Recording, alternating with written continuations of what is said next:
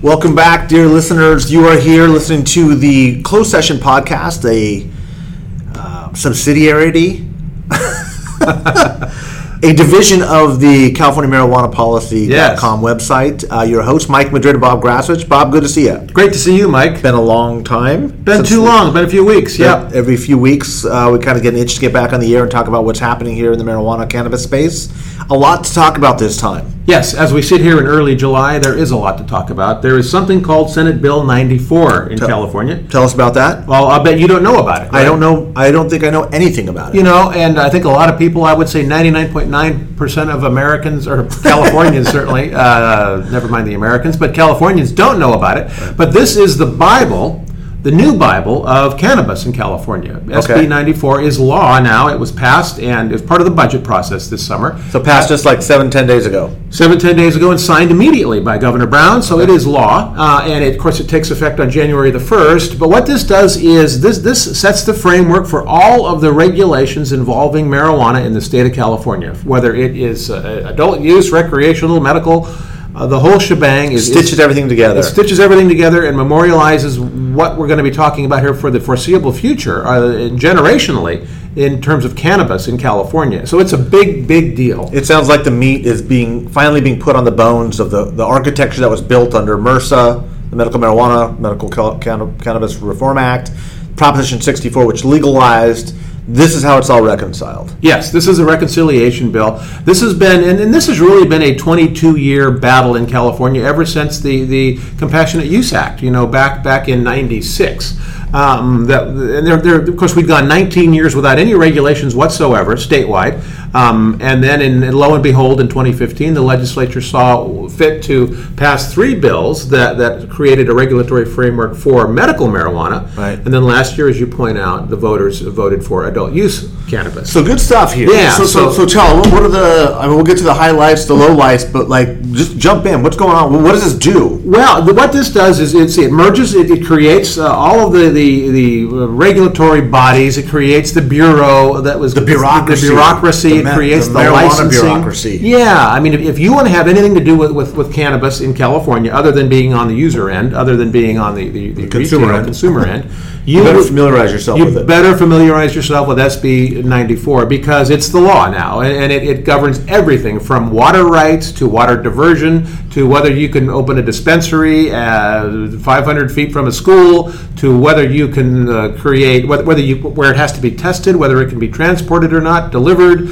It's everything involving licensing, permitting, all of that stuff, and of course, it creates the hierarchy between the state and local jurisdictions as well. So this is the big deal. It's a huge leap forward. Yeah, it really is, and this means that the regulations are now final. Now, I'm sure there'll probably be some changes. As final as any laws are. Yeah. But this is really the law that establishes how we're going to operate in California. And one of the interesting things, I've been harping on distribution. Right. And this is a big deal because we were looking at the alcohol model in California, which is a 3-tier model. Multi-tier model. Really modeled after prohibition of alcohol back in the day, right? Yeah. Trying to keep out unsavory influences. How do you make this work to make sure that these businesses are independent and not vertically integrating business models? Yep. How do you allow law enforcement to track what's going on? Those types of elements. And how do you collect taxes? Which is another issue here because of the BOE, because of the Board of Equalization being no longer existing. Stuck on that too. So that's all part of this, yeah. Okay. So at any rate, yeah. So we were looking at that at cannabis as along the lines of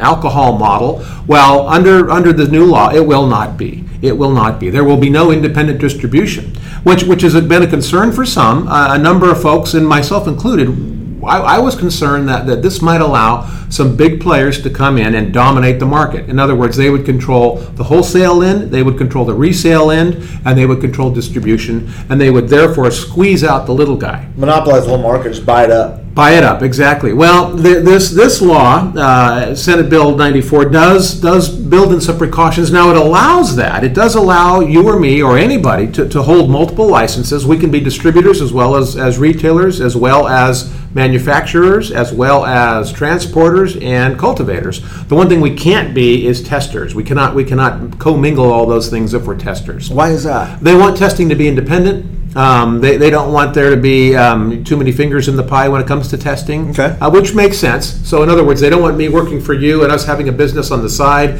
while you're testing and I'm giving you my product to test. That makes sense. Yeah, that makes sense. So I think that's the only restriction, though. Otherwise, we can distribute our own product, we can sell it retail, we can grow it, we can manufacture it, we can transport it, we can do. Now we'll need licenses for all those things, but the point is that we can obtain those licenses legally. It does seem like kind of a sea change, though, Bob, from where you were at previously. Yeah. And the main kicker is because of the anti-monopoly rules. Yeah, there was some language that was put into this that prevents, or ostensibly prevents, folks from creating monopolies. And if you behave in a monopolistic fashion, or if a case can be made that you're doing that, then the Attorney General can come after you. And pull your license and prosecute you. So it seems very subjective. Yeah, it's going to be subjective, and I think that's a good thing, really, because give some discretion to the prosecutors. Yeah, you want some leeway for the prosecutors to be able to wield a hammer. I think in this case, you don't want some of these big money guys coming in and thinking that they can just shove the small guy aside and take over the industry. So this gives us, if you're a little guy, this gives you or me an opportunity to call the DA or call the AG and say, hey, listen, here's what Madrid is doing, or here's what so and so is doing. At least in my market. He's running everything from cultivation to retail and distribution. This is a monopoly, and we need to do something about this. And you can hopefully get the AG's attention. So let me take this to a higher level here, if that's okay. I know Nevada just implemented and allowed for retail sales on July 1st. It's been a big couple weeks in the marijuana space. Yes. So you can go to certain select counties in Nevada, of which there are not that many, and you can legally permit adult use, legally purchase, adult use marijuana. Yes. Right, recreational marijuana.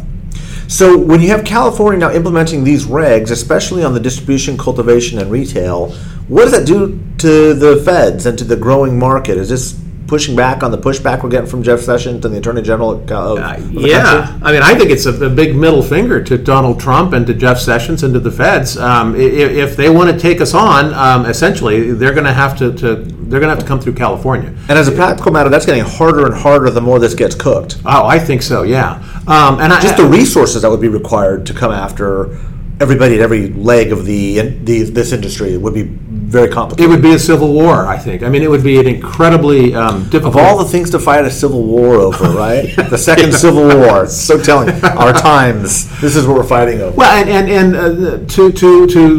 on Donald Trump's behalf, I will say this: that he has not shown any interest in cannabis at all. His Attorney General has, or he's made some negative comments about it. But Trump himself has not seemed to have taken an interest, and frankly, I don't believe he does. I don't think he cares about it one way or the other. So that's good news for folks in the cannabis industry.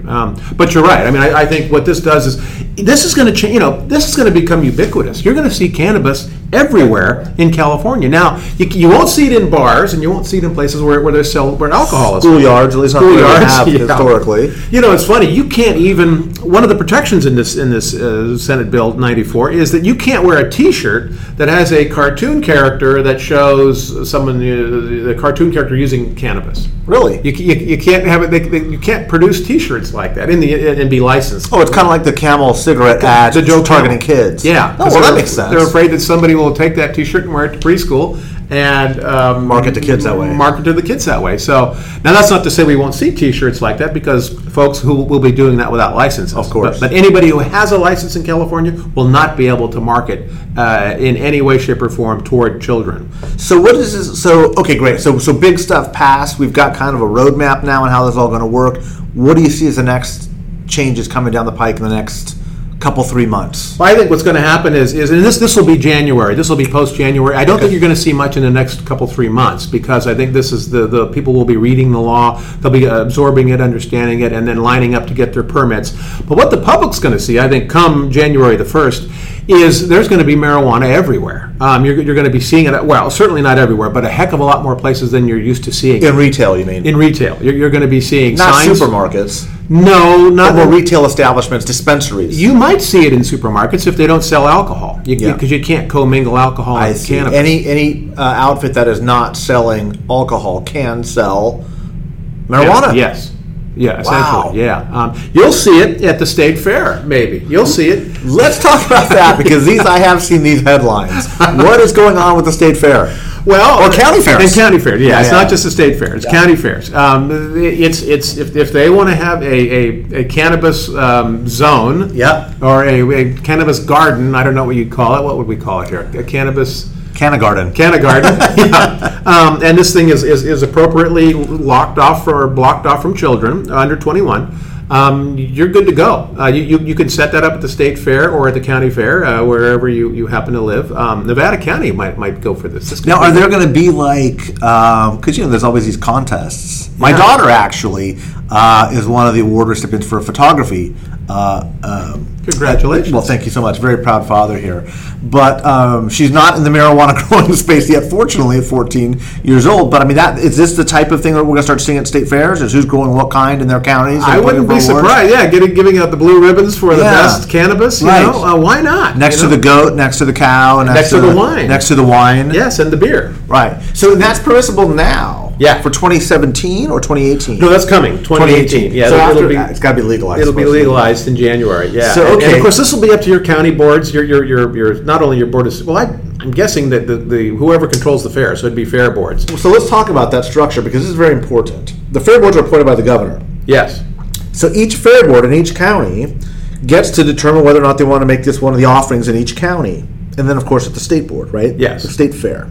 So there's an opportunity, probably for the first time ever, to start lobbying and working these fair board members, which most people don't even know exist, to start allowing or preventing the offerings of cannabis at the county fair. Yes. Are you kidding me? Is that where we're at? That's where we're at. That's what's going on. And you better get used to it. I get used to it, because that's just the new world. Yeah, and you can see what happened just in a couple of weeks in Nevada, where it is, people are going crazy. I mean, it's up to $80 for an eighth of a gram. So an eighth price of an is ounce, spiking now. Yeah, 80 for an eighth. Prices are doubled. Demand is going way up in Nevada. Yeah. So because of the legalization that just happened. Because of the legalization, and because of the tourism that's now coming in to Nevada to partake in. Tell those Californians you can't wait 6 months. Yeah, and imagine what happens when that 6 month rolls around and we're just as open as Nevada. I mean, it's going to be. I'm telling you, it's going to be a change. That's January 1, 2018. Yeah, people better get used to it. I think that it's a lot of folks, certainly in the industry, they haven't forgotten about it. But I think a lot of folks who aren't in the industry, after the vote last November, that was a big deal then, and it's kind of gone away. Right. They don't. Well, for example, you hadn't heard about the trailer bill that you were just talking about. Right. There isn't nearly as much attention or coverage from the media. This is a very big deal. It is. It's the biggest deal, and you're right. There's been minimal coverage, if any coverage, other than in the trades. Other than within the trade. Right.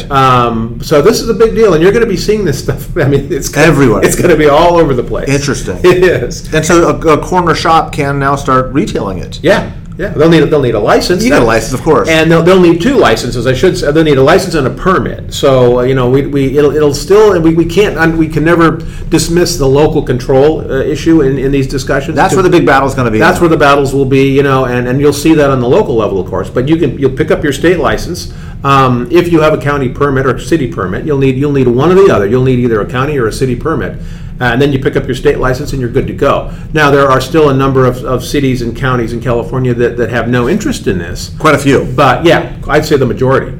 I'd say a large majority, actually. Kind of like Colorado, where 70% of counties don't permit any type of cannabis activity. I think we'll see that. It's about 2/3, I would say, still. Certainly in terms of commercial, yeah. Commercial. In terms of commercial activities. But I think you're going to see a lot of pressure being put on. No question. The these chase for councils. revenue, tax revenue, the next city next to you is going to go, so why aren't we when we're just getting that leakage, as it's called in city government, local government parlance? That's right. Rockland is getting our tax revenue. Why doesn't Roseville adopt it? Because people are just driving 2 miles and we're losing millions of dollars a year. And that's what's going to happen. And you're going to have that discussion, I think, at every city council and every county board in our state.